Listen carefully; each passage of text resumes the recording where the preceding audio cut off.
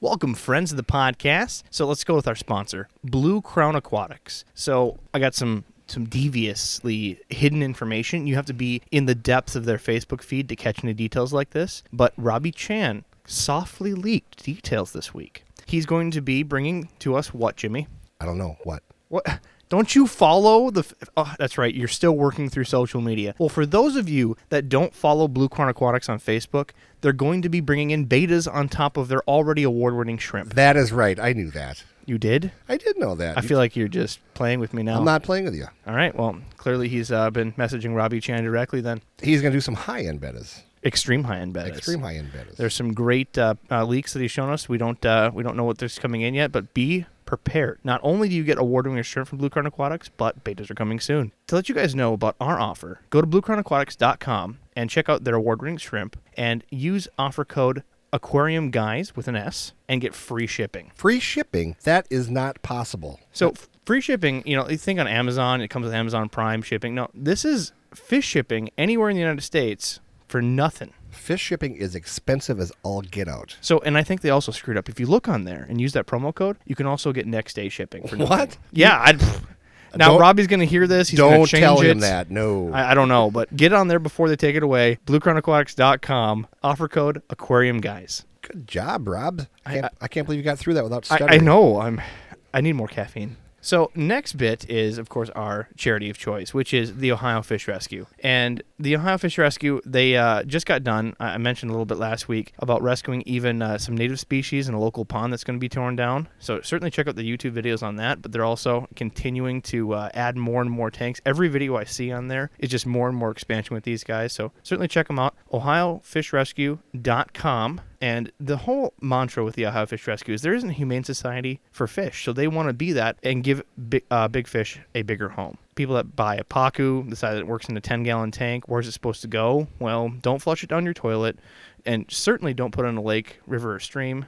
Call Ohio Fish Rescue. And if you want to, go to their website, OhioFishRescue.com. You can donate money by using PayPal, Patreon. They also have a GoFundMe, but buy a T-shirt. Buy a T-shirt, call them up, give them some love. And like Rob said, don't take your pacu and flush it down the toilet because they're too dang big to flush down the toilet. And the thing that you don't know, you just told me a secret about Robbie. He's going to be doing high-end betas. Did you know what Big Rich is going to be doing? What's Big Rich going to do? He's going to be doing hair care products. Hair care products. He's going to be doing mullets on YouTube. He's going to be selling some hair gel and some stuff. I'm pretty excited about it.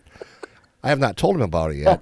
See, we're trying to bribe him into using this new hair volume shampoo. Oh, my Lord. So we'll see. Hopefully talk him into that soon. But until then, at least give him a call and tell them that you love them. 216-773-0407. And he's got to get on this before Billy Ray Cyrus catches wind of this because he will step up and he will be trying to steal all his business. Hey, they got mustache products. They need mullet products. Mullet products, That's for what sure. they need.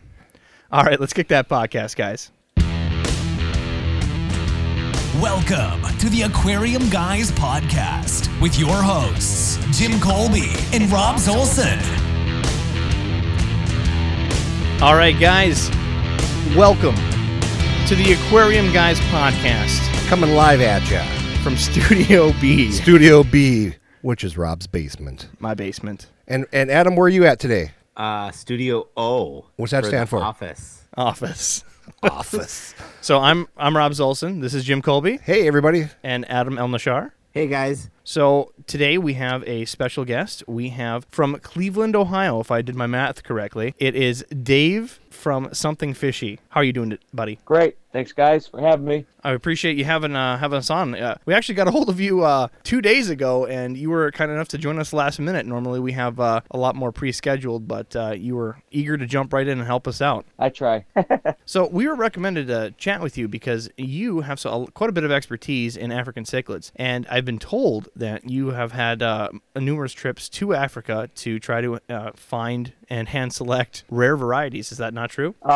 Actually, I've gone there diving. I've gone to Malawi and Tanganyika. You do not collect in those lakes. I collected in South America when I was in the Amazon. But in Africa, you can't, because some of those fish are deep, 50, 100 feet.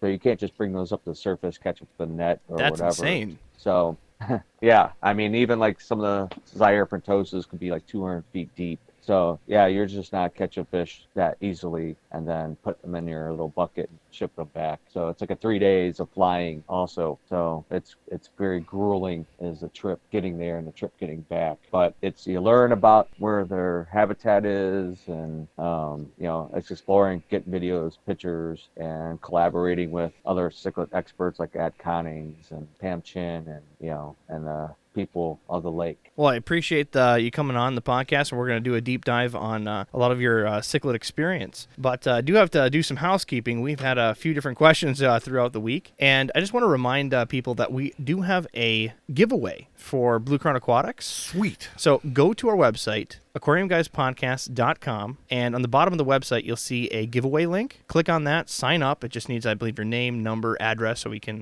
know where to send it. And it's for 4 $25 gift cards to Blue Crown Aquatics. If I do my math right, that is about $1,000. Yeah, thank God you don't do math. What?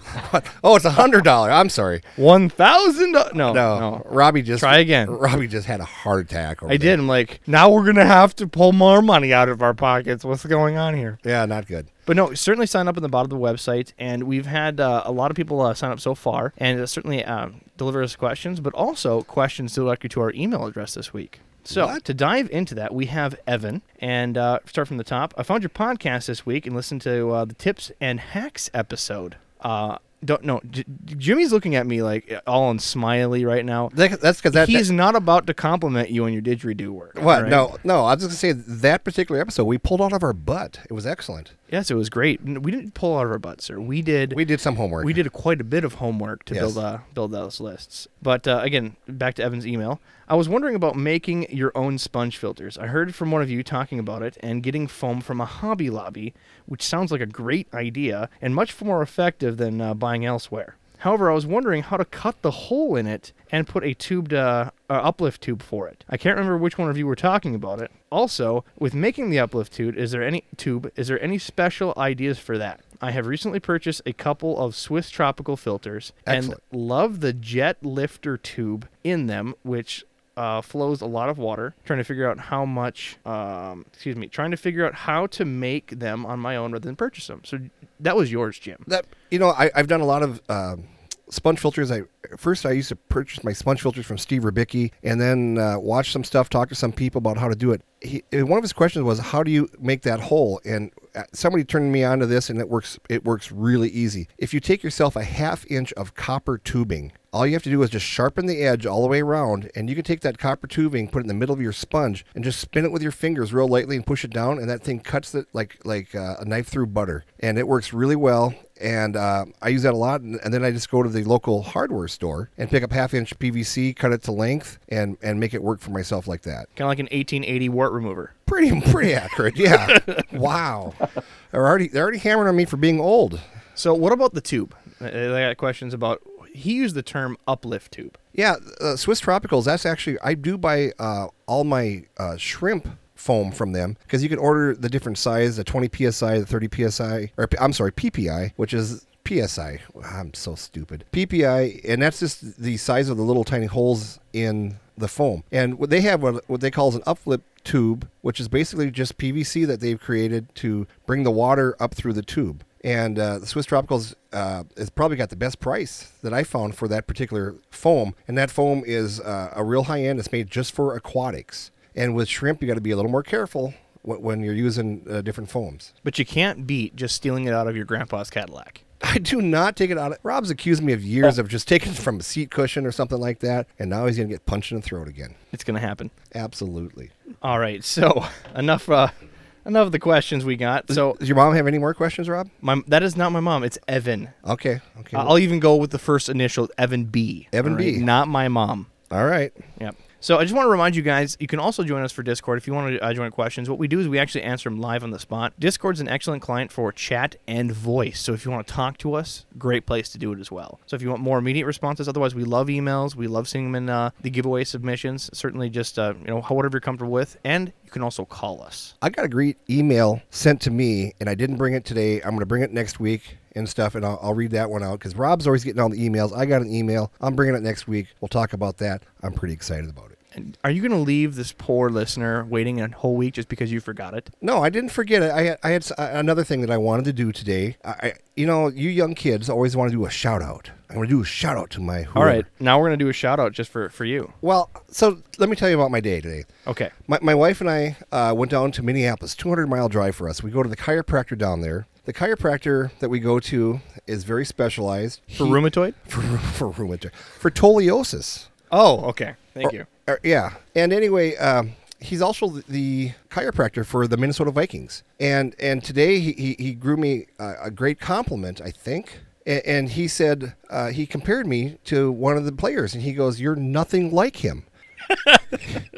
What player? That's what matters here. What player? One of the big fat guys up Oh, front. well, thank goodness. You're nothing like He him. goes, "You're nothing like him. You're fatter and uglier." And he said, and so I'm gonna take that as a win because I got compared to one of the football players. Yeah, you worked your way up to be compared before you wouldn't even be in the No, same vocabulary. I'm talking about comparing me to a professional athlete, so I was pretty excited. But so we spent some time down in Minneapolis. We stopped over to IKEA. Oh my God! Spent 3 hours in IKEA. How was the Swedish meatballs? Swedish meatballs were delicious. And what?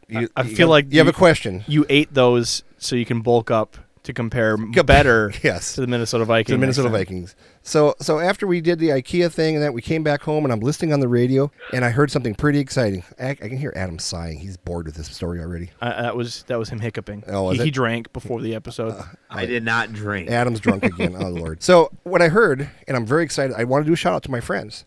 This week, it's the 50th anniversary of the gang from Sesame Street. So I want to say hi to Bert and Ernie Oh my God. and Cookie Monster and all those guys. I'm just really excited about this. Where you now? Yeah, but here's the problem I had with Sesame Street. I watched it as a kid. Yes, there was TV when I was a kid, Rob. So don't sit there and nod your head that I didn't watch. No, it was just started in living color was the Oh, advertisements. bite me.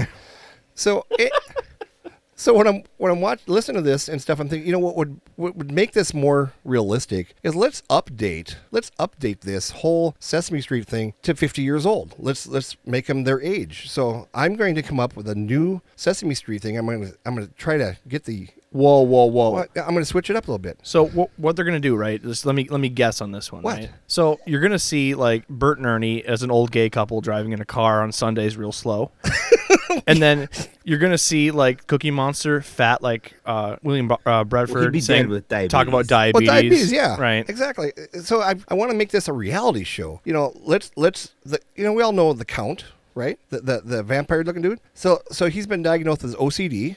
And he's now suing the Big Bang Theory because he just now realized that they stole his identity and gave it to Sheldon. And so I think that would be kind of cool. And like you said, Cookie Monster, we're going to give him diabetes. I got to give you more homework because clearly you have all this free time. I had during 4 the hours week. of driving today. I had a lot of stuff. Oh my God! I want Big Bird to break a hip. I want him to be in the Big Bird house. Well, he would be in the sanitarium because he has that imaginary friend. Oh, this is Oh. degrading very fast. So the ladies and gentlemen. Snuffleupagus, they put him on antidepressants. Stuff like that. No, he's imaginary. Snuffleupagus is not imaginary. We all can Yes, see he him. is. Oh, All right, I'm gonna reel this back into No, the Oscar. podcast here. Come on now. I have one more. All right, We finally discover why Oscar the Grouch is a grouch. You know why? Ebola. He's not been laid. Wow, you guys are evil. No, we finally find out that what happened is that his wife had an affair with Cookie Monster, and Diabetes. yeah, from diabetes. And then his wife and kids left him, and then he lost his job, and he lost his mortgage on his garbage can, and now he's living in a cardboard box down by the river. I think this thing would just be score big on TV. I think the kids would love it. All right. Well, I know now to give you more My homework kids during the would not week. like it. Your kids. Are you the one that took away all the candy from the kids last week, Adam? Dad tax is not stealing. All right. All right. I don't have understand. I have a relevant story that has to do with fish, so we don't have hard tangents. Oh, wow. So this week, one of our listeners on Discord was telling me a story of how he's trying to teach his friend more about fish because he's getting into fish, right? He's his personal guru. So he asked, I heard a term on a YouTube video called culling. What's culling? And he sat down and explained it to him. Well, they have these fish when they're born, right? Say you have 100 in a batch. They pick the ones that don't swim right, that have, some sort of disability or the fin didn't grow right, and then they just kill them. And he described it as killing disabled children. Wow. Right. So public service announcement, bad way to do it, also hilarious. We heard You're not wrong, but it's slightly more humane than that. There's a lot of snowflakes out there crying right now because of you. Right. So to get properly Okay, informed, boomer. join our Oh, Lord. join our Discord. Again, aquariumguyspodcast.com. And quick shout out to the people on the Discord. Some of our usuals. Got Skilla, Resi Desi, Danielle, Zinix, Elroy, and of course, Mr. Pickle. Mr. Pickles. Yes. Mr. Pickles. Mr. Pickle is one of our first listeners who is a young gentleman from Canada.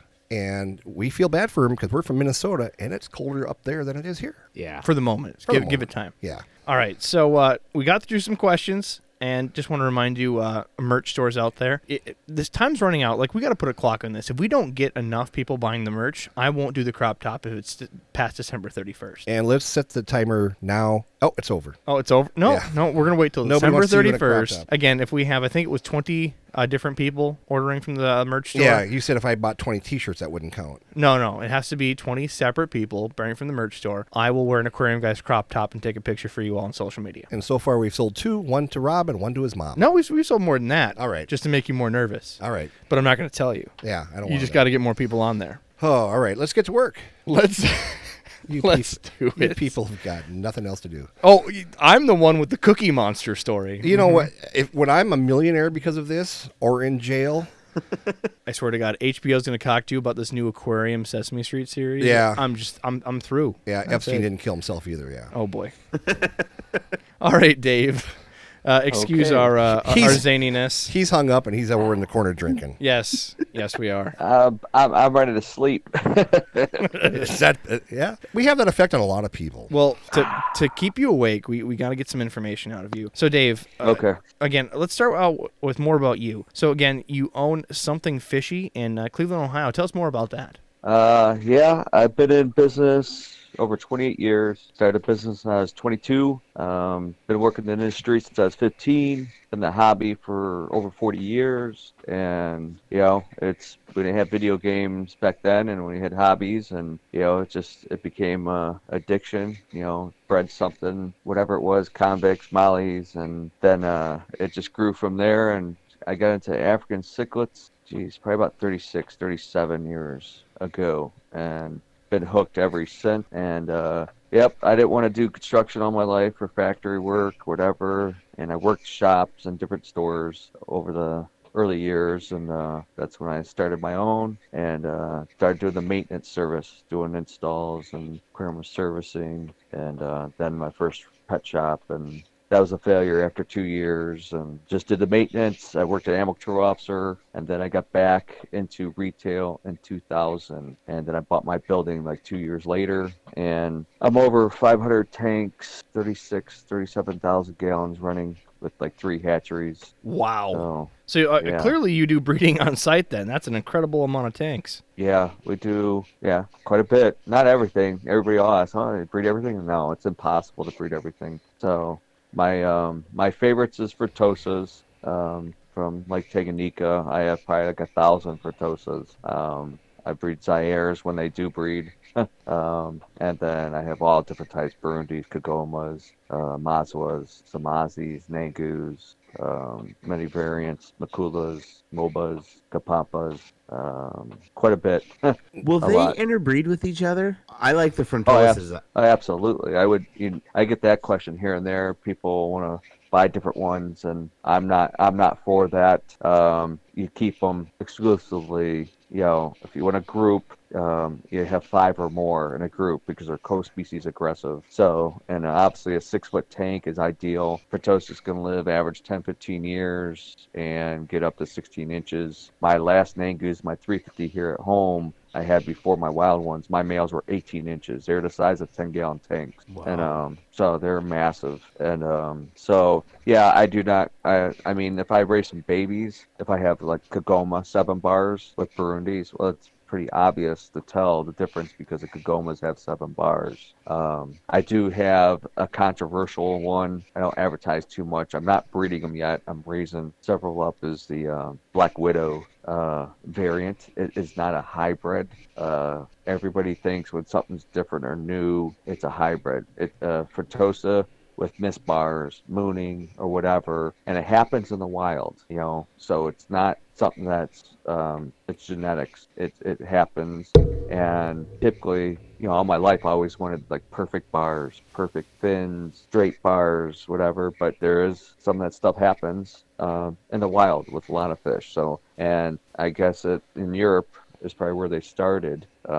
They get this like marble patterning. I think it's kind of cool. It's different, but it's a tank strain fish. It's not a hybrid like parrotfish, crossed with the red devil and Sevrum or whatever. So 500 tanks. That's quite the outfit. You must outsource to a wholesale fish to other stores. It's not just your store, correct? No, I have a little bit in the past. I get inquiries here and there, but I don't have the time or the manpower. That's been if anything, that's been my biggest challenge. And anybody I know that's in business, not just this business, getting reliable, dependable help has been a complete nightmare. Is your family involved at all? The hardest. Pardon me? Is your family involved at all with your business? No. My son helps here and there. My 14-year-old, like the OCA extravaganzas next weekend, so he's going to help me out, but he's looking forward to steak dinner that evening, so that's one reason he's going to help. I will help you for a steak dinner.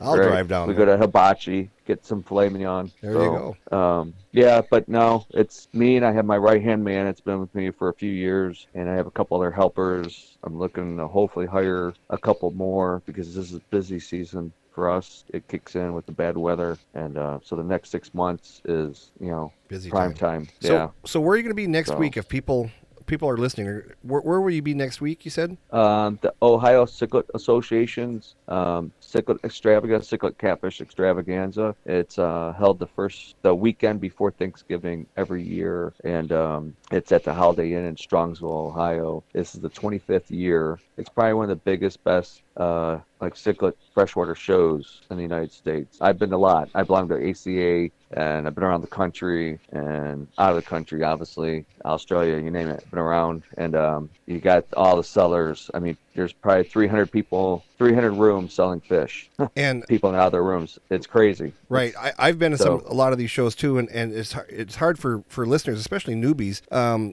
Correct me if I'm wrong, but I mean, you have all these different breeders that come from all over the United States, and they open up their hotel room door, and they put the fish in a bag and put it on a table, correct? Yeah, that, or I used to do it. Now I have more people come to my shop. I do tours of the hatcheries. So I get people from Canada all over. Larry Johnson, I've gone with him to Malawi.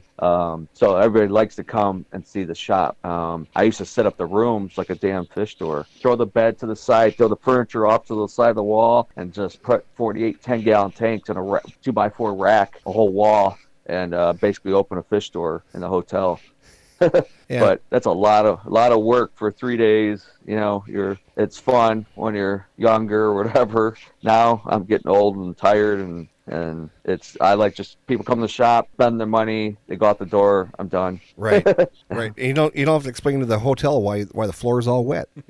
Yeah, I mean, knock on wood, OCA hasn't had any major issues. I know in an ACA convention in Cincinnati, I think it was, someone had some half-ass rack and it collapsed, and the hotel was freaking out, the damage, the water damage and everything. But yeah, I mean, then they have a swap meet on Saturday, which I enjoy. It's like 2 hours of mayhem. There's a lot of people come for that swap meet. So is that every fun. Saturday? I mean, no, it's the weekend before Thanksgiving every year. Right. This is the 25th year they've been doing it. And, I thought you were talking about a different swap meet. No, this is the OCA. They have a swap meet on Saturday in the afternoon, like 2 to 4:30 or something. Gotcha. And you rent a table or a couple tables, and people just put their stuff in, and I bring stuff and like put cichlid posters and my shirt. I sell a bunch of my baby cichlid stuff. And actually, I sell donuts even. There's a local donut shop here called Jack Frost. It's like #1 in the state many years. I know the owners. I used to teach the kids at the karate school. And I sell donuts for like $2 a piece. Sometimes I make more money selling donuts than fish. Whatever it takes. People come in the morning, they got to eat. Write that down. I'm going to start doing that. We're doing contact Sandy's Donuts. Well, we have some friends that own a store in Fargo, North Dakota, and they are known for their cichlids. And they have people that come down from Canada. They have people that come from all over the place, and they're really into cichlids. And I know they've been there many, many times and stuff. And the last time Jeff and Nancy were up there, I said, "Hey, how was the show?" He goes, "I was in more hotels than any whore in that town in the last freaking 15 minutes." He goes, Wow. he said, "I was in 30 rooms in 15 minutes to see what people had." Well, Yeah, awesome. It's fun. It's crazy. I'm looking forward. I'm excited. And like I have Jay Wilson, that's popular on social media. He's with Fritz. So we're doing like an open house on Thursday from like 2 to 5. And I think we're going to get some pizza for customers, talk about the product, whatever, and give some stuff away. And so it's fun. But, you know, by the time Sunday night, I'll be done and over and ready for Thanksgiving Day for a partial day off, I guess, because I still work on every holiday. So Yeah, you know, we had a few weeks back, we had Steve Rubicki from Angels Plus, and he said he can't remember the last time he's had a full day off. You know, he's in the hatchery every single day, including Christmas, his birthday, and New Year's. We're picking Yeah, on him that you have to milk the cows. Yep. Yeah, it's like, There's no day off in this business. and the Not with the amount of stuff I have, the money and livestock, and yeah. and It takes 2 hours to feed at the main shop in the hatchery. Then I have another building a mile away from the shop that I raise fish also. so if our listeners are want to somehow get some fish from you, how do you sell through the internet? Do you sell just through your shop? How can they grace you with their money? Unfortunately, I have not shipped any fish this year back to we've been busy, which it's good, retail wise. And then I'm a small operation. I'm big, but I'm not. But I don't have it's doing the internet thing, and shipping is a whole nother animal. Absolutely. I've shipped as far as Hawaii. I've shipped in the United States multiple times, livestock, dry goods, but I'm just not. Just not enough time in a day right now. And people ask a million questions, want a million pictures. Sometimes I don't buy. Can you hold it for 2 weeks till I get my paycheck? No. Yeah. It's like you got crazy customers locally. You just open up the can of worms of a billion crazy people in the United States, and they just think you're open 24/7. And then you're dealing with the postal service, whatever.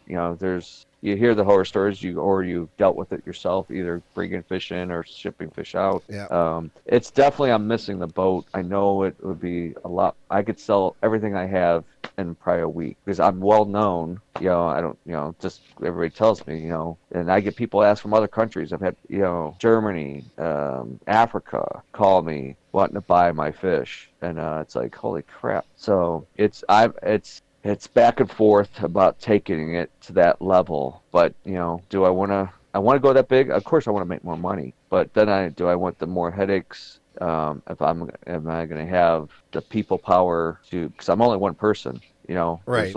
There's only so much I could do. I totally understand because I've been in the wholesale business many, many, many years, and I've dealt with the flippin' airlines and I'm not going to badmouth the airline. It rhymes with schmelta. It does. Okay, thanks for saying it. I'm here for you. Oh, man. And I was just, Robs and I went up to Schmelta on Monday and picked up a load of stuff. So it was pretty cute. I went in there, right? They look at me, and then they look at Jim and have a completely white face all of a sudden, and they call him by name, which no airline associate does. "We'll get your package right away, sir." I'm like, what happened? I had an instance here about 3 months ago. I got there. They said, well, the person that does cargo went home early, and we can't give your stuff till tomorrow. And I'm sitting there with $3,000 worth of stuff. I lost my mind, and I made her cry. I made her cry. She deserved it. Good. I made her cry, and then the manager came, and then the security came, and I told Barney Fife, the security agent, that he better get more help because I'm going to lose my effing mind. And Barney Fife is old and small. Yeah. And anyway, they finally got me my stuff, and now the last 10 times I've been in there, they've gotten me out pretty darn quick. First name basis. Yes. And she doesn't cry as much. I've had know what you're talking about. They don't care. They do not care. I hate. I had about 25 boxes, and it looked like someone played hockey with the tow motors. I was so freaking pissed. And they give you the runaround. I email, and you do all this stuff, and they just.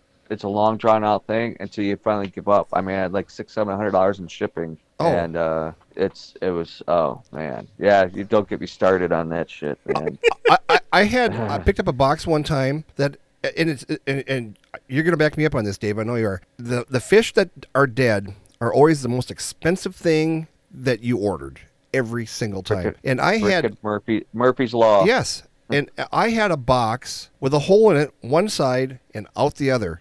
And they go, yeah, it came in like that. And I says, that's funny. It matches your freaking forklift time perfectly. As I stood there and put the the box up to the forklift time. Right. And this is back before 9/11 when I actually could go in the back of Schmelta Airlines. Not anymore. Can't go back there anymore. And anyway, Not unless you help them with a dead body. yeah. And son of a gun, if it didn't take me, and I'm not kidding you, it took me about 120 days to finally get paid. And the one bag of fish, and it was about $180. And I wasn't going to let it go. I just became rabid at that point. And I thought, if I have to go out here and steal $180 worth of napkins and, from Schmelta Airlines. You tried to do the toilet paper, but they have those lock cases. Yeah, So I you can't. just had to like unroll it and then Yeah. kind of put it in your bag. I don't blame you. I'm still bitter. Before I die, I'm coming back as karma. Yeah. We're I don't know. as a death wish, we're just gonna go in the front and leave a deuce right in the entryway. But leave it on the weight, the where you drop the boxes, wherever you weigh your boxes when you walk in. Just Right. leave one right there. Squat a pop there. You want to weigh out that turd right there. Excuse me, am I overweight, ma'am?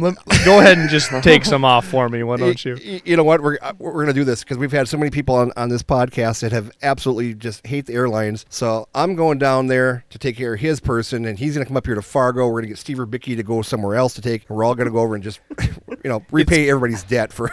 It's gonna go in the news. It's like some anonymous right. hack, And but you it's just everybody's crapping on scales. You don't want your face, if you're from here, you don't want your face on the local news. But I don't care about Ohio. Let it rip. I don't care. You're already on the Secret Service watch Secret list. Service is not. It happy can't with get me. worse. That's another story. The Secret Service does not like me. Right.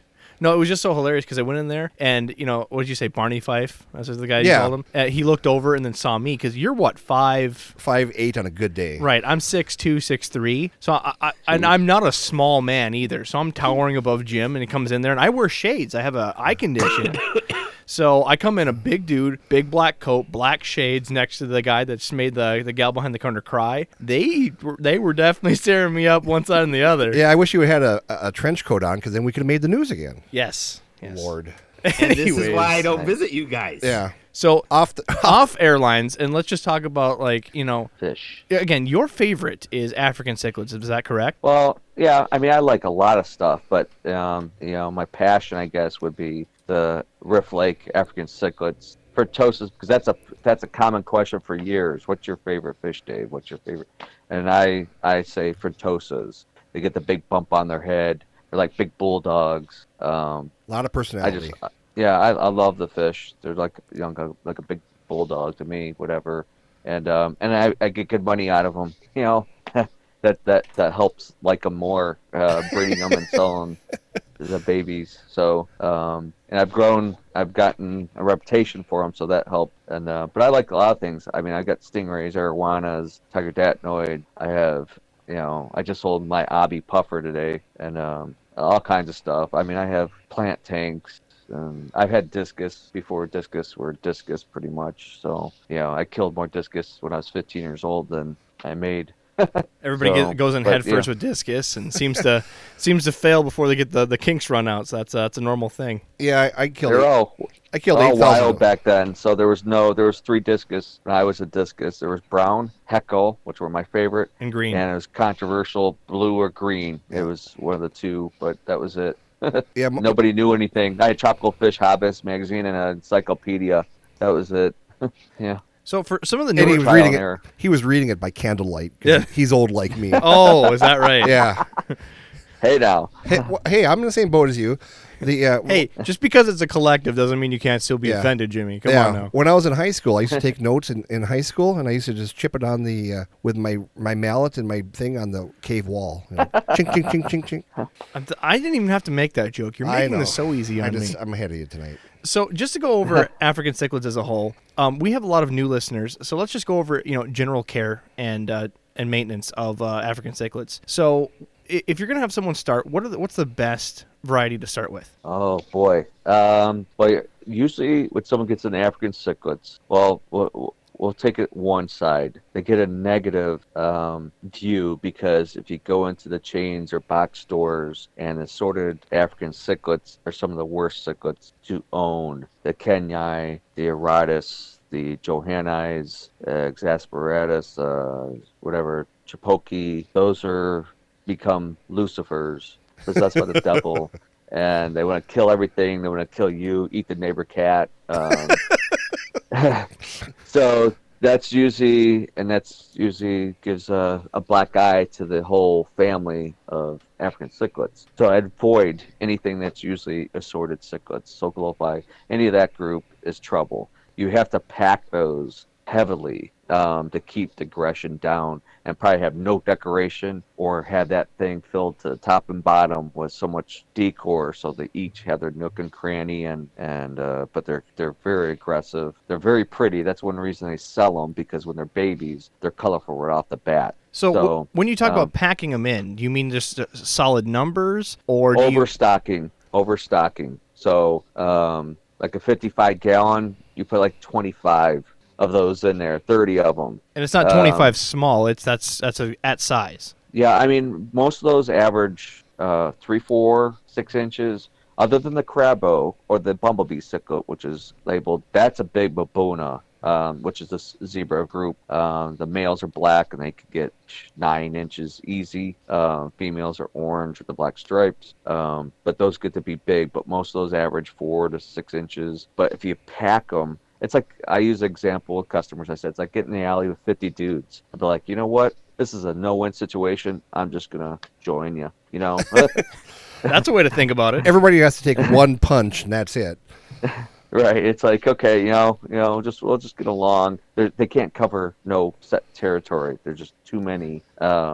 So unless you have a big tank, the bigger the tank is, always makes it easier. The more surface area is always better. So it depends, but like a good starter, Africans usually, like, I'll just say the scenario, what we do with people starting a new cichlid tank. Like, you're my customers coming in asking this exact question. Let's just pretend Mr. Pickles walked in, and he's 16 and he wants to do cichlids, because I know he's listening. All right, buddy, we're on. So a 55, I prefer a 75-gallon tank. That footprint's great. So if it's just buying a new tank, budget's not too major, so we say 75-gallon. We get people to set it up. We're old school. Get it running for a couple of days. Get the temperature up 75 to 80 degrees. We want you to over-filter their tank. Do not skimp on a filter or a heater. Those are the essential things to keep them alive. So why buy $300 worth of fish and put the cheapest ass crap on there? That ass backwards, we call it. And so you go with the biggest filter you can afford. You can put on a tank, or as much filtration as possible. It just makes everything better. Easier to maintain, better for the fish, better for you. So you get that running for 2-3 days, temperature's right, everything's right, and you put your normal prime water conditioner, whatever, in there, and you come in and get your starter fish. They're non-African, so we sell a lot of them, like tiger barbs, giant danios, black tetras. They're hardy, inexpensive fish. You throw like 10 of those in there, and you let them run for about a week or so, and that helps get the cycle naturally. And then you come in and get your first starter fish. We have a list. We have a pamphlet at our counter. So we write the names down for the customer, especially if they're new into the cichlids. So we could help them and us keep track of their tanks. So when they come in, they don't come in and say, I have a blue one, orange one. They come in, they have the list, and then we know what they can go next into the tank. You put the least, wimpiest, smallest cichlid first in the tank. Anything you tend to like that's more aggressive or grows quicker should be last. You want them going into their tank. You don't want something in there that's going to be more aggressive off bat and then try to put fish into their tank. It makes it more challenging. So like electric yellow, libidochromas, rusties, ACIs, as far as Mabuna slow size, those are probably my favorite Mabuna.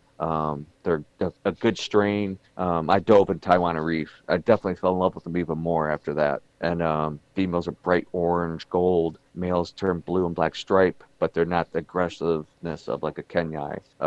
So those are good Mabunas. And then you move into peacocks. That's a popular one because of the colors. And then some of the haps, electric blues, or ovatus, or which is Azurus 2s, Borleis. I mean, it's a vast majority to choose from. But yeah, if you do it in stages, you do it right, you usually have success. if you follow our way of life of doing it, you have success. So let's say that they started with some of the recommendations you had, and they intentionally, just to make sure that any aggression issues were taken care of, they purposely overcrowded. So number one, they have to have really good filtration, and you really stress that. But also, do you recommend using some sort of a current generation in the tank? I mean, you can. Those wave pumps I have. I like to definitely have aeration. That to me is like a backup system. Because any of us probably know it's been in it. Power failures, the canister filter, power filter doesn't kick back on. 99% of the time, an air pump will go back on. So even just an air stone or a hidden sponge filter or something, it causes undertow, less dead spots, circulation, helps the filters work better. But you could add that, and it's, in shallow waters around the reefs, islands I dove, it gets choppy. I got caught in a current, and the boat hands had to come and get me one time. Felt like I was on a treadmill 100 yards out, and I wasn't going anywhere. So they had to come and rescue me on one dive. I got caught in a current at one island, and so yeah, that could definitely help. It's not a negative thing at all. So, because you're overcrowding, I'm assuming you keep decorations to a minimum. So I see a lot of cichlid users have a lot of rock formations where they have caves where they can get off of some current. But I don't see a lot of weeds because, again, you want as much airspace or swim space in the tank as possible. That's correct? Well, it depends. Like your Mbuna species are typically like reef fish. So they're hovering around in, 3 to 10 meters.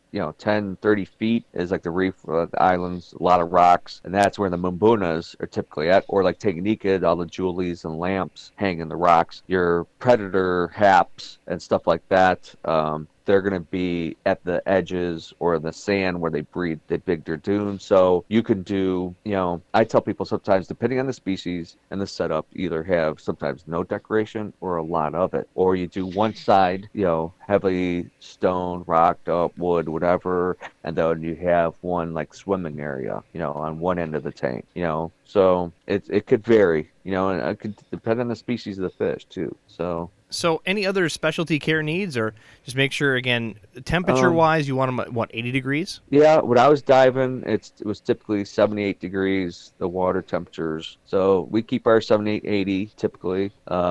We do, we try to get people every other week. If they get the bigger filtration, more filtration, go every other week, do about 25% water changes. We do add salt, basically like marine salt or a cichlid salt as a conditioner and a preventative medicine, basically. Diet is obviously important. We do not feed feeders. We do not feed typically high protein diets. We feed extreme. That's our main food, and then some Norfin. Some of the Tanganikans, like the lamps, jewelies, and stuff, we'll give them a treat of like some bloodworms or something like that. They can handle the higher protein, but most of your Malawians, we avoid the high protein, any high protein diets or stuff like that. So, in moderation, people, that's one of the biggest issues in the hobby or my maintenance service is people tend to overfeed fish. That's one of the biggest challenges, getting people to feed, correctly to the amount of fish and the size fish they have in their tank. So going over just again for food, in the areas that we get a lot of African cichlids, it can essentially come from what we'd say, 4 lakes, Tanganyika, Victoria, Malawi, and Edward. So Tanganyika and Malawi is your dominant. Actually, they're the rift lakes. Victoria is not really a rift lake, if I recall. What's a rift lake, Dave? That's formed by volcanic rifts. Okay. I'm no historian or scientist, but I mean, reading my old books and I kind of whatever. They say one time or another, maybe 1,000 years ago, they were part of the ocean, and then were separated at one point in history. And and some don't believe that, but there's like sponges, there's freshwater jellyfish. I've seen them. I swam in them. There's eels, there's all kinds of weird stuff, and there's actually like some sponge on some of these rocks that some of the fish actually graze on, whatever. So it's very similar. The water's very hard. They remind me of saltwater fish in a lot of ways. Their breeding behavior. I was drinking the water out in the middle of Malawi, so there's still some untouched areas there. That I mean, if you could go there, do it. I mean, it's experience of a lifetime. So to go over a little bit of know. the history and background where these fish come from, I'd always like to mention Lake Victoria and some others. So in, what was it, 1920? Again, we'll just have Lake Victoria as the example because that's the one that's been most documented as far as the devastation. So in 1920, the locals wanted to start a big fish market. It was mainly people from Europe that wanted to do this, and they wanted game fish. So the idea is they wanted to bring in a species called the Nile perch. It is a massive size bass. These things get as big as a person, well over 100 pounds, 150 pounds. Yeah, whatever. holy cow. Huge. Well over. These things get massive, and if you want to see these, you can actually Google on YouTube river monsters, and he's caught massive ones like these. But they're talking in the 1920s that they wanted to introduce these. They talked about it. It was a big debate for many years, and in 1950 they introduced tilapia to Lake Victoria, and it was pretty devastating. It destroyed a few different species, and it had an impact on the lake. But they went forward with it in 1962, 63 in that time zone. They introduced the Nile perch, and that destroyed an estimation right away of 500 different cichlid species. And what was the reason that they introduced all these fish? For a fish market, so they could harvest these Well, for the locals and for game fish. For food fish. Yeah, well, to eat. I mean, those people. I was there, and I mean, they eat a lot. I mean, that's what it's everything is about that lakes. So you've seen this, Tanganyica, whatever. You've seen this firsthand. Victorious, those Nile perch eat everything they can hit in their mouth. So all those indigenous species that did escape to the rocks areas and other parts of the lake were decimated. They were, eaten. So they're gone from history. And I remember seeing, I don't know whose talk it was, even the Nile perch, they've overfished so much, they don't even get them that big anymore. Right. They just been, and it's crazy. And like in Malawi, I've seen it like firsthand. Bill Gates Foundation and Linda Gates Foundation, they donated mosquito nets to, for the locals, whatever, because of malaria and all that stuff. Well, these guys got smart and sewn mega 100 yards, a mile long giant fish net, which are the size of your like brine shrimp nets, a real fine net. They catch everything. I've seen that stuff on beaches in these fishing villages, and just thousands and thousands of cichlids and catfish, babies. They catch everything. So they don't eat all of that stuff. What they do is they sunbake it, and they feed it to the chickens and the goat as feed. So they don't realize they're just destroying their whole ecosystem and their food chain. And it's sad. It's scary because the future of a lot of these lakes and what inhabits them is going to be gone probably. Pretty bleak. So the decimation continued, and they started seeing species for the Nile perch, the numbers decline in the late 1990s, and by 2010 they saw a massive devastation in the population. Essentially the entire ecosystem is beginning to crash. The top predator doesn't have enough stuff to feed off of, so the numbers did continually decline, and it's heavily fished. So before all this, before the introduction, it was, again, like you mentioned, a freshwater marine reef environment. It was incredible. And they had cichlids that were omnivorous, detrivores, meaning they would eat decaying scraps of anything, insectivores, planktivores, so they're literally just plankton feeders, sponge eaters. There's a huge diversity of different types of cichlids and cichlid needs and care. So yeah, you saying that it's not necessarily a high protein diet really does resonate, that not every cichlid's the same, and there used to be a ton more. Oh yeah, it's a shame. It's sad, but that's unfortunately the third world living. So I don't know. In the history of Lake Victoria specifically, in 1980s, I believe, they introduced water hyacinth, which is known to just spread, especially if you're in a warm climate, spread and cover everything. So that made a lot of dead spots across the lake. But it did bring out some herbivorous species around 1980 that thought were completely extinct. So there's been some documentation of it, but it's still a tragedy. I think gives a little background for the listeners. So I didn't know that one, but that makes sense, I guess. So you have some experience going to these lakes. So describe that for the listeners. Number one, what encouraged you? I know you love fish. It was just that love, and you decided I gotta get this done. Did you go with a group of people? Yeah, or? it's a dream. You only live once, and I was like, this is what I live and breathe my entire life since I was a kid. And you always National Geographic, whatever. It's like, man, I want to, I can't believe it. And then, I talked to I don't know. I got odd countings. Got me with Larry Johnson, which I'll see next week. Become good friends, and how do I do this? What do I need to do? Blah blah blah. Gives you the itinerary, what you need to do. You have to get all these shots and pills and go all crazy. And I flew out by myself out to meet them somewhere in Malawi, and that was we had a lady from Australia, a guy from Wales and UK, Pete Barnes, which is popular over there, and then who else? Larry. There's like an international group. So, and I just got certified finally to dive before I went on that trip, and I mean, it was awesome. It was just an experience. I just hate the traveling, all that flying. Oh my gosh, it's horrendous. How long does it take you to get there? Oh, Malawi, I was 2014 I went, and it's whatever, 2.5 days, 2 days. Oh my Lord. It's long. And when I was coming back, I was wanting to break out the company card, that plane was so full. I was like, I wanted business, whatever it cost, I didn't care. And I couldn't get nothing, and it was like, and when we were coming back, we went to some little airport. Fuel must have been cheap, because it was like in a desert somewhere. It was kind of scary.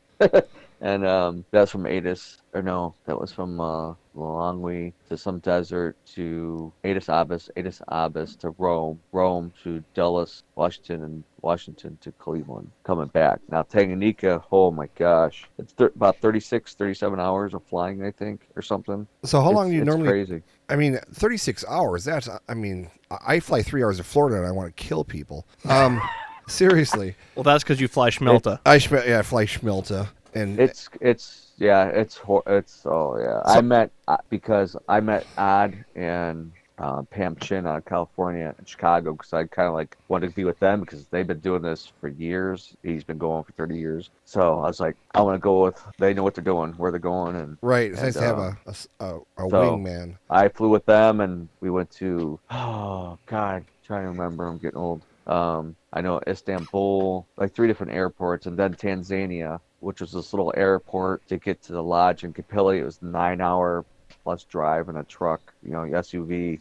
So it's 3 days, 3.5 days. So it's a week of just traveling to get there. So 2 weeks of diving. We started in Tanzania, Kapili, and worked our way down to Zambia. And it was definitely an experience. I had so much footage and videos no one's even seen yet. I just haven't had time to download. I have that Jimmy, I bartering with him, so hopefully I get some YouTube stuff down the road. I just got to get all that stuff to him, and he could do his little computer magic. See, you got to have that as a subscriber goal. Once you get X subscribers, then you'll start, leaking some of these amazing dives. Because there's so much people don't, it's a different world. I mean, it's what you see in a tank.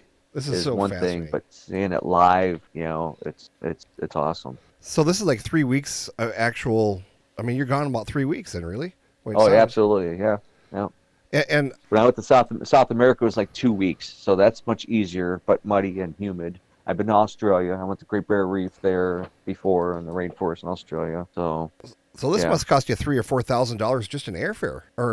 Actually, Tanganyika was cheaper than Malawi this time. Last year I went to Tanganyika. It was with the insurance. I think it was $1,350. So it was a good deal. Wow. For flying. And when I went to Malawi, it was with insurance was $1,750. So, but that's Tanganyika, really affordable. Yeah, I was going to say that's not horrible, other than the damn flight. So, what's the insurance? What's the insurance cover? The insurance was, protects your like baggage and whatever. Okay. I mean, when you're doing an international flight, I think it's worth it. Just to have that extra coverage. What's another $100-$200? I mean, you're going that far. Have some kind of peace of mind. So yeah, I just rather try to be as safe as possible, and have some kind of backup if you lose your luggage and your GoPros and everything, and it could ruin your trip, but at least you're getting paid at the end if something happens, I guess. Or hopefully you can find the African version of Best Buy. No, they ain't shit. And there's no Walmart, there's no Amazon. That's what I like when I went to Malawi. I was like that thing. I think I was like the medic, because I'm like a survivalist. I overpack. I think if the airplane's going down, what am I gonna do? How am I gonna survive? If I'm on an island, if I'm in the water, that's my mentality. So I'm over and above usually prepared for anything that's coming. So Yeah, I think in my I think world, ahead. if the plane's going down, I'm storming the bar. That's what I'm doing. So you're looking for the little bottles on the cart. Give That me is those right. suckers. Get out of my way. I'm not going down sober. Excuse me, sir. Take your seat. Yeah, Not until I get that rum and coke. that's right. So yeah, I what's- mean, but the Tanganyika, the dive trip it was $4,000 because that includes the oxygen tanks. You did get like 3 meals a day, and the boat and all that stuff, the boat hands. Malawi, it's about $2,000, so it's less expensive to definitely go to Malawi as far as the 2 week like diving and the lodging and all that stuff. So, Is the lodging pretty primitive, or how is it? um, And the food? well, the Tanganyika, it was we camped out most of the time in little islands, so that you don't sleep that good. I didn't sleep that good. You know, they had tents for you, and I had a guy, he's Lithuanian. We called him T-Bone, but he's got this crazy name. He was a character, and so they set these tents for us, whatever, when we stayed, but hot. I mean, like dry, hot heat. So it wasn't like the most comfortable. And the one island we stayed on going there to Zambia, then coming back. And these stupid, they're not monkeys. They have the big eyes like Gizmo or something. Those stupid things screamed all night Howler long. monkeys? No, howler Yeah, monkeys are from South. not I was howler gonna say monkeys. that's not in the They're right like these- country. Baboons. Bigfoot. No, they're not bamboos. They're like little mini things with big eyes. I can't remember their names. But like Eyes? Lemurs. they have huge eyes at night. Lemurs. And no, they're like little gizmos. If you remember the movie Gizmo or I think something. you're thinking of eye. They're relatively small, giant, like big fat eyes. There's like one behind our like campsite, like back in the mountain or the tree or somewhere, and the other one was on the other end, and those two screamed at each other all night long. I wanted to kill them. Maybe they're looking Screaming for like- love. Yeah, they're screaming like girly teenagers.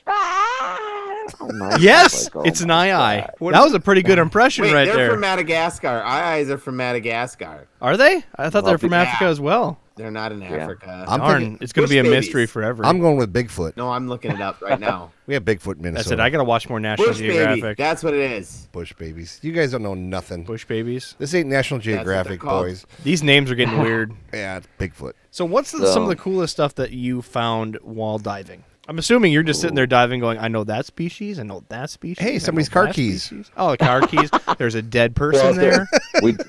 Especially in Zambia, there was, a lot of illegal fishing, and he found these gill net and just all kinds of cichlids stuck in these nets going, 50 feet, 100 feet. Did you nets save any? And catfish. Oh no. I mean, I got video of it, and they're dead. Most everything is dead already. It's been there. They put them in for days and just leave them down there and catch whatever. But, seeing some fish that were huge, you didn't realize they can get that big even. Like some Julia Chromis. I mean, I wanted to take so many fish home. I was like, oh my God, this is the most beautiful Cylindricus I've ever seen. And what was surprising was the shell dwellers, which are very popular now in the hobby. You have to go 50 feet to 100 feet to see shell dwellers. I thought Really? they would be more shallow, and no, they are deep fish. I was hitting 50, 60 feet to see shell dwellers. So, and seeing like a multifasciatus, thousands of them, like a 20 by 20 foot area, just a graveyard of shells and just a million little multifasciatus shell dwellers everywhere. It was so cool. So, and then the eels, like oddball stuff, you see crabs and catfish, but the eels, I have a big fire eel in my display tank at the shop that's about 30 inches, but seeing like black ones and leopard looking ones and striped ones and brown ones and different sizes, it was like, wow. I never knew that was so many variations of these types of eels in Tanganyika that I don't see those shipped in to the hobby hardly ever. So how do they You know? get permits to see if they could, even for just research purposes or protecting a species, like making to take them out of the lake and try to do captive breeding? I think, well, there was Toby, I can't remember his last name. He had the place in Zambia. He's one of the first original like exporters. And there was an accident. He got partially paralyzed, I guess, and moved back to Europe or something. There was a college young guy was monitoring the island, and there was a couple colleges, and they'd come like a couple times a year. They had their own boats there, and they had some breeding programs like the Tropius mazwa, and they're like extinct in the wild from overfishing, collecting, and stuff. And they had like pools, like ponds, 4 or 5 of them, and they were absolutely gorgeous. So there's some effort reintroducing repopulating certain areas of stuff that's been overfished. In Tanzania, it's definitely more controlled. You didn't see like so many fishermen. Under Chris Horsfield that owns Lakeshore Lodge. That's who our host was, and the Tanzanian's been more proactive and stopping illegal fishing and stuff like that, and illegal trade. So, and the populations are rebounding, coming back. So, there's some effort, but Tanganyika is the second largest fifth deepest lake in the world. It's hard to imagine till you're there how big these rift lakes are. They're massive. And they're very deep, right? Oh, super deep. I mean, I got earaches twice, which sucked. So that kind of slowed me down. I know Mattia, the Italian guy, and T-Bone. I think one of them went 150 deep. I know Ad was getting 100, 120 feet. That's crazy deep down there. And, they only got 5 minutes, of time pretty much before your tank's spent. So you go down there and they got I didn't have big fancy camera work like those guys do. And they're coming out with pictures of Gnathochromos, Promalaxolaris, Busheri, certain stuff that I did not see at 60 feet, whatever. You had to go really deep to see some of these species. Yeah, So, much further than that, you have to use Trimix for diving. Yeah, that's getting us serious. I'm not a advanced diver or anything. But yeah, they were yeah, they were done. Once they did one dive, we do 2-3 dives sometimes in a day. But when they did a couple of those times, they went, hit that 100 feet plus, they were spent for the day. They couldn't be going down anymore. So how's the clarity of the lake?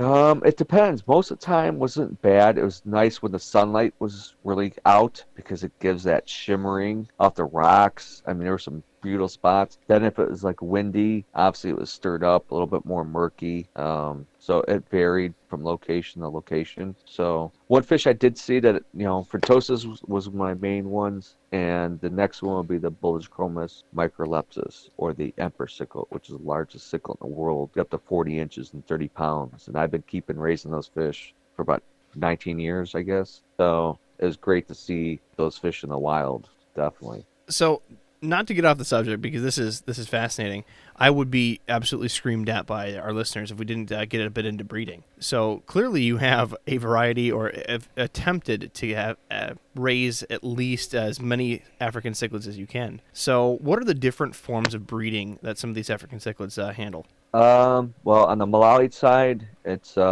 they do a good portion of the work for you because they're mouth brooders. And when the females, you could have a male like peacock or hap or like a mubuna, and you could have multiple females to a male, which is ideal. So there's not singular aggression toward one female, because some of these fish can be definitely high in domestic violence. And the male's typically always ready, and he gets the female when she's ready. They do their love shack shimmy, I call it, and they'll breed on a flat surface rock or angled rock or a sand pit, and she'll lay a number of eggs and pick them up, and she'll go near his anal fin, which they have ocelized like egg spots, and they're like dummy eggs, and he fertilizes the eggs within the mouth, and then she can hold them, up to 4 weeks before she totally releases them, and they're free swimming, fry, and then they're on their own. Then you get to the Tanganyikans, you have some mouth brooders like Frontosis, Ventralis, Tropheus, and stuff like that. Those are mouth brooders. Then you get into the Lamprogotus, Alta Lamprogotus, Calvis. Some of them are like shell dwellers, cave spawners, and it's usually more of a bonded pair on some species. And male female, they dig their cave or their pot or whatever, and they lay their eggs, and then they hatch in a few days. And most of them are usually good parents, and they'll tend to the fry. It's like a big family thing, and chase everybody else away, and they'll raise the fry. Sometimes I eat them, makes it challenging. Then I have to take them out and raise them myself because the parents are not being good parents or whatever the case is. And that matches like some of our native sunfish, if I'm correct, where they Yeah, actually I build the mean, nest. I'm not a native fish expert, but I used to go fishing a lot, and I always looked, and I used to go and watch the actually fish spawn, bass, whatever. I used to keep native fish actually in my tanks. I've had northern pikes and you name it. I've had just about everything, and it's interesting because I consider them cichlids. Basically, their behavior, colors, and very similar to cichlids in general. That proceeds the question: have you ever had a sunfish with cichlids? Personally, I don't think so. I probably had a bluegill. I had pumpkin sea sunfish before. I had smallmouth bass. I had largemouth bass. Yeah, I don't think I mixed my natives with too much. I mean, when I was younger, my teens, I might have. Knowing me, I've always did, because I only had so many tanks. I had 33 tanks set up in my parents' basement before they kicked me out. So, And you were 12 when they kicked you out? no, I was it was later, but I ended up with 33 tanks in my parents' basement. So I was breeding fish for tosas. I was wholesaling cichlids basically out of my basement because back in the day there was a pet store every 5 square miles. So first it was just to pay for the hobby, and next thing you know, I was making money, pimping my fish. And it's a lot easier to make money when you're in your mom and dad's basement, not paying the electricity bill and Oh yeah, and not paying rent. right. That's much. It's a good, So that's my the good old days. that's my recommendation to everybody is even if you're 30 years old, go back to your parents' house, do it there, let them pay for the electricity, Oh, my water, gosh. sewer, and all that. So, on the mouth brooder side, do you ever, because I see people that actually mouth brood eggs, do you ever take the eggs out and put them in a hopper? I personally do not use egg tumblers. I actually have a couple. I use the regular spec jars, and typically when I strip the females, it's usually 10 to 14 days. I note it on the tank when I notice the mouthfuls, and we strip them 10, 14 days, and usually heads and tails. So they're almost like popcorn. That's usually the ideal time to strip them, because if they're just eggs, like I pulled a Kagoma for Tosa last week. I had 3 females. This one, they were eggs. And I'm like, that's a pain. Then I use like methylene blue, highly aerate them with the air stone and hatch them. But that's not always successful. If they're heads and tails, it's the easiest to get them out of the mouth. If you pull them late, they're already free swimming. A lot of times the fry are trying to swim back up in the mouth or back in the throat. So it makes it challenging. It's more stress on the fish, and I'm cussing more trying to get the fry out of her mouth. And, so 10, 14 days is usually my mark, unless it's something more challenging, like I have rare pindus down in Patia, pindu from Crater Lakes, and I don't know, they're not doing well. They're not holding the fry. It's like 3-4 days are gone, so I might actually have to start yanking the females and doing it myself. Have to try to raise their egg, use a tumbler to get some successful spawns out of them. So how do you get egg or fry out of one's mouth? What's the process? Just pick them up, open their mouth, and hope for the best? I usually have the containers ready, and I go to the floor. From experience, you don't want to do it at the top of the tank because she slips out of your hand, boom, hits the floor, then you get fry splattered all over the floor. It's all messy. And so I get all my containers. If it's multiple females, I'll have a small bucket ready with the tank water, and I'll go through each female, look in the mouth. If they look like they're heads and tails, I strip them. If they have eggs and she's not a spitter, I throw her back into the main tank. But usually I throw all the females in the bucket, go through them, and get all my containers. And then I go to a top of tank where I have a rack, and we use paint marker, and we mark the tanks and clip the air.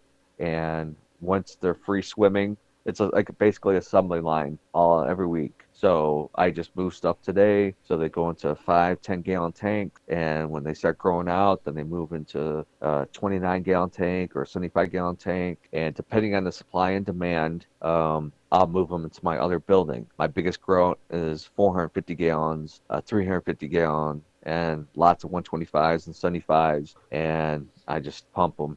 They're just getting moved tank to tank, whatever, and then once they're sellable size, they go right back to the retail store, and it's never ends. So what do you feed fry? Because some cichlids can be a little bit larger. You still do brine shrimp, that whole method? Nope, don't do any brine. I'm allergic to brine shrimp, so I avoid it. You're what? Allergic? Oh, I've heard Yeah, that before. Yeah, definitely. I don't. Yeah, I'm allergic to seafood, shellfish. So, yeah, avoid it. I make my own blend of fry food. I've used like New Life in the past. But I actually go through a coffee grinder. I sell the food because people keep asking when I feed. I get like the shake from the krill. I have like big cans of like freeze-dried krill, and I'll use the leftovers of that and like the extreme monster pellets. Like you have the powder, and I'll use I use everybody's stuff. I mix it all into a thing and put it through a coffee grinder, and I make it into a fine powder. So I'll have I to do give my that a own try. blend. See that if that works for other fish, because I've never seen a whole lot for smaller fish that works because it's kind of getting in your mouth. But if you're doing to a powder, you always see like that Hikari baby powder. It really doesn't. It's hit and miss. It works for feeder guppies, but feeder guppies. It works for Endlers? any guppies. Endlers. But Endlers are their own thing. I suppose. Give it a rest, jeez. But no, I'll have to give that a try. I've never said Yeah, success. I use spirulina flakes. I use some of the North Fin's vegetable. And I'll use extreme. I actually throw catfish scrapers in there. I just make this big. I put a big hop thing, and then I start putting it through the espresso coffee grinder, and I make my own fine powder fish food. So not to get away from the food and babies, but another thing on the list is pH. So generally I've heard that a lot of African cichlids can stand really high pH conditions. I'm assuming that's not correct for all fish, all African cichlids, right? Well, as far as I know, I think it's supposedly Tanganyika can be like 9.2 or something. That's Ridiculous. That's battery acid. Yeah, it's like liquid calcium or something. I don't know. Cleveland tap water here is naturally on the hard side, around 7.6, 7.8. So I don't test water. I hardly ever test. I test people's water, and usually I ask them questions and figure it out before I even test the water. Like I've been doing it so long, I can touch water and tell you what the temperature is. I can do the same. Yeah, it's you've been doing it like an electrician knows every color wire or whatever. It's like this is your trade. So how fish are acting and stuff like that, overfeeding, overpopulating, not enough maintenance, water changes, whatever. So I don't worry. I don't test. I mean, I like using sea chems, or not sea chem, Caribbean Sea, Ivory Coast, cichlid sand, and that is actually very close to what's in the Rift Lakes. I mean, it's so like identical because I brought some of the sand back at different beaches. I grabbed a handful, put it in a Ziploc bag as a reference, at certain places, and just seeing the grade of sand and what it looked like and the colors. And so I use mostly that, and that's like a coral-based sand part of it. So that's going to be a natural buffer. And then if you use tufa rock, coral rock, other things in there will contribute to the the water quality, whatever. So Well, any other recommendations for listeners for cichlid care? I really want to cater because we've had a few different questions from beginners. So just to evaluate, make sure you maintain heat, you overfilter, and you overpopulate to handle a lot of the aggression cichlids can offer. You make sure to have a lot of swimming space, especially when you're overpopulating. Some cichlids require more of a rock reef environment, so have places for them to accommodate. And you recommend sand. yeah, sand. I mean, they could do gravel.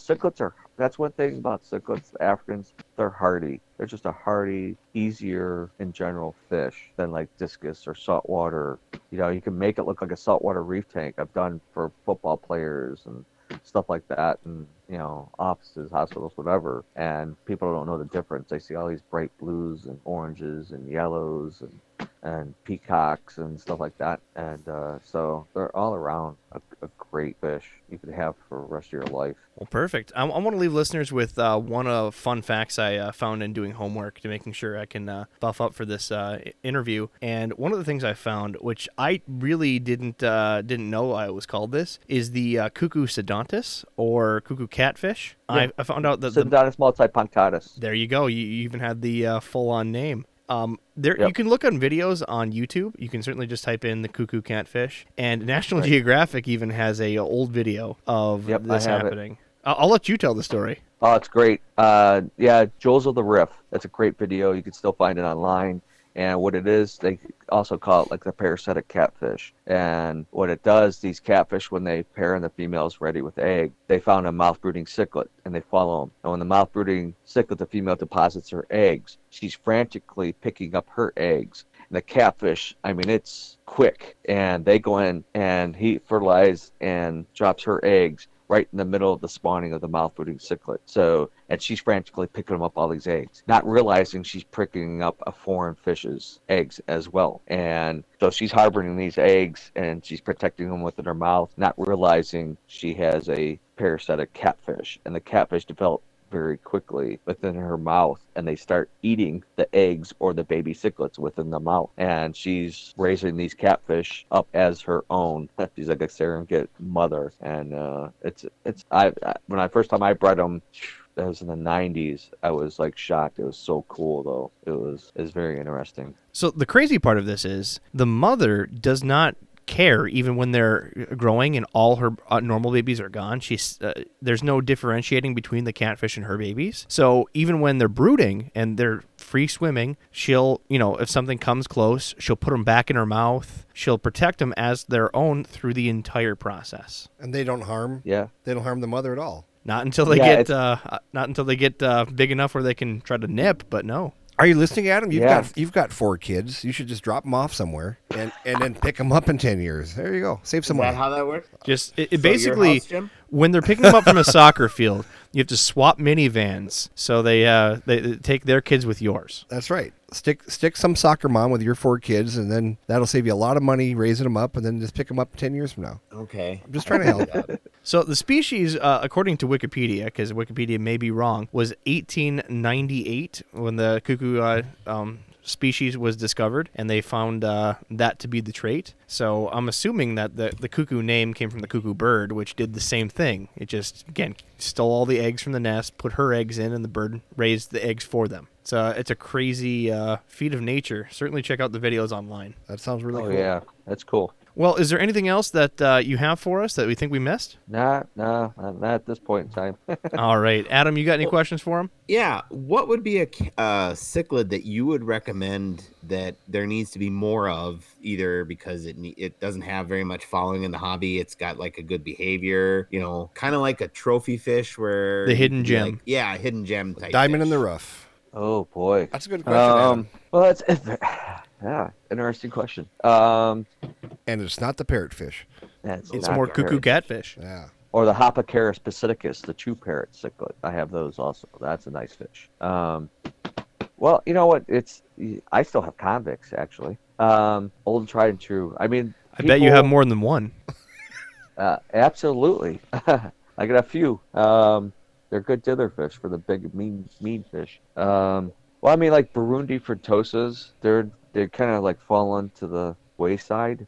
They're like kind of the originals, and everybody jumps on this bandwagon. What's new? What's the hip fish? What's the rare fish? I think part of it's because people think it's dollar signs, and they think they're going to breed this fish and be millionaires. But some of the old tried and true fish, give them a break. They're just as good and nice as some of the newer fish. It's like, don't forget them. That's kind of one of those things. It's like, I love all frutosas, but Burundis, I mean, you could get them cheap.